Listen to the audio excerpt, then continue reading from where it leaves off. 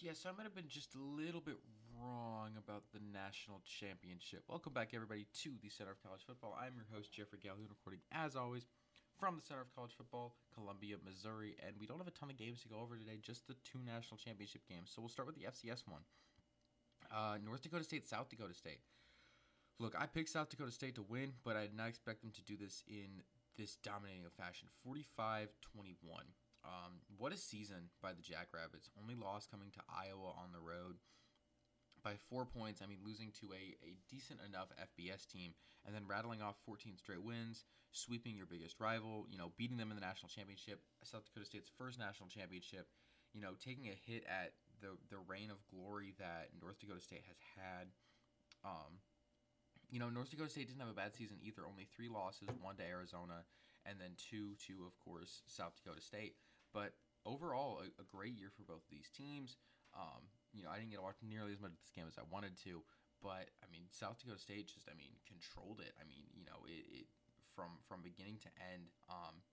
South Dakota State was up 31-14 at halftime, and 24 points in the second quarter alone, and just burned through North Dakota State. So shout out to the Jackrabbits on a great season. And next, TCU Georgia for the FBS National Championship game. Look, I don't want to diminish what TCU did this year. They had a great year and were one of the best teams in the country. That being said, Georgia proved that they are, without a shadow of a doubt, number one. Stetson Bennett had himself a day. 18 for 25, 304, 4 touchdowns. This team rushed for 254 yards. 1, 2, 3, 4, 5, 6, 7, 8 different players. Had carries, all of them with at least 10 or more yards, and just perfect 15-0. And I don't see this team slowing down. Their schedule next year is crazy easy. I could very well see this team three-peating. TCU, don't be diminished. Don't be discouraged. That's the word. Look, you guys didn't have a lot of talent. This wasn't a very talented team, and they went 13-2. National runner-ups, Big 12 runner-ups, Fiesta Bowl champions, first and only Big 12 team to win a playoff game. This was a great year for the Horned Frogs, and I'm excited to see what they do next year. So I have a couple of awards to give out, so this isn't a 3-minute episode. This episode is still going to be very short. I apologize for the late upload. School has been absolutely insane. First couple weeks have been a lot more packed than I thought, so this will be a bit of a shorter episode, but I wanted to get this out. First award I want to give out is the biggest turnaround. Without question, this has to go to Fresno State. And by biggest turnaround, I mean like mid-season turnaround. This was a team that, completely flipped the script, and I don't feel like people gave enough respect to. Fresno State started off the year bad. Started the year 1-4. Only win was against Cal Poly. They lost to UConn. They got blown out by Boise State. It did not look like it was going to be a good year. Then they started putting together wins. They beat San Jose State and New Mexico, who were, okay to bad teams. Then they picked up a couple good wins. They beat San Diego State. They blew out Wyoming in the season finale. And then they won the Mountain West in a revenge game against Boise State. And then they blew out Washington State in the LA Bowl. This team started out 1-4 and finished a 10-win team. That is next to impossible, and what the Bulldogs did should not go unnoticed, and really I feel like it has. Biggest collapse, there were a few candidates for this. Syracuse was definitely up there, starting out 6-0, finishing 7-5. Kansas was a contender. Really the reason I didn't consider Kansas was because, despite starting out 5-0 and finishing 6-7, KU fans were happy with how this year went. They made a bowl game, they beat a ranked opponent. It was a good year. But the team I ended up picking was Appalachian State. And maybe not necessarily record-wise, but definitely in the way the world viewed them. App State's, kicked off this season with one of the best games of the year, going round for round with North Carolina dropping 61 points and coming up just barely short, 63 to 61. Then they went on the road and pulled off one of the biggest upsets of the season against number 6 Texas A&M and won 17-14. And they were on top of the college football world. Boone exploded. They got game day the next week where they played Troy, and on an insane Hail Mary won that game 32-28. And in hindsight, really was one of the bigger upsets of the season as Troy finished 12-2 and the Sun Belt champions.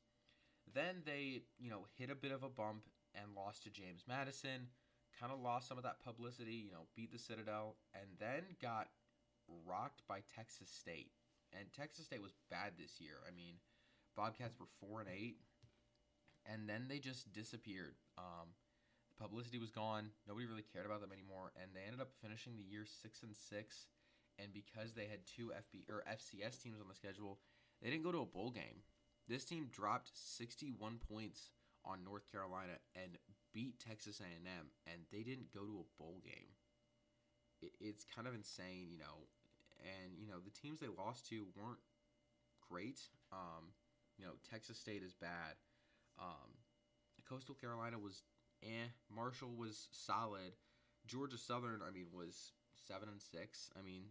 They should have been better than all of these teams, and they just couldn't finish it out.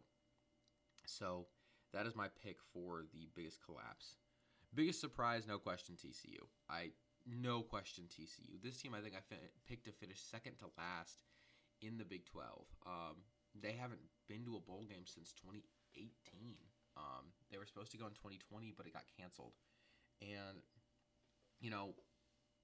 some people predicted them to be mediocre, but, this is unreal. Lower national championships odds than Nebraska, South Carolina, Auburn, Iowa State, and they made it to the national championship. They were one of the best teams in the country.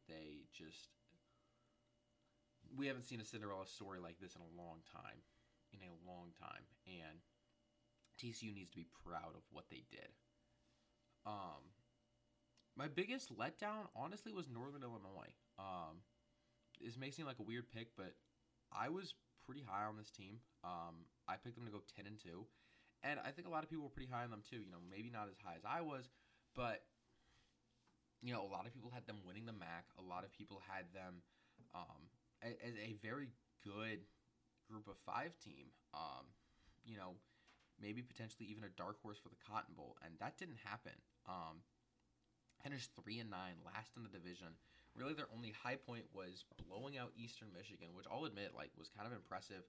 Eastern Michigan was a 9-win team, and they beat them by 29. But Western Michigan they beat solid enough. But they barely beat Eastern Illinois, and they lost to Ball State, who went 5-7. They got boat raced by Akron, who is hot garbage. Especially after last year, beating Georgia Tech, going round for round with Coastal Carolina, winning the MAC, winning 9 games. This team was supposed to be good, and they just simply weren't. It was embarrassing how bad this team was. They went round for round with a couple SEC teams in Vanderbilt and Kentucky, but just they could never really finish out games. A lot of these losses were close, and it ruined their season for them. Best Group of 5 team, no question, Tulane. No question, Tulane. I think there were two teams that finished 12-2. Troy was up there as well.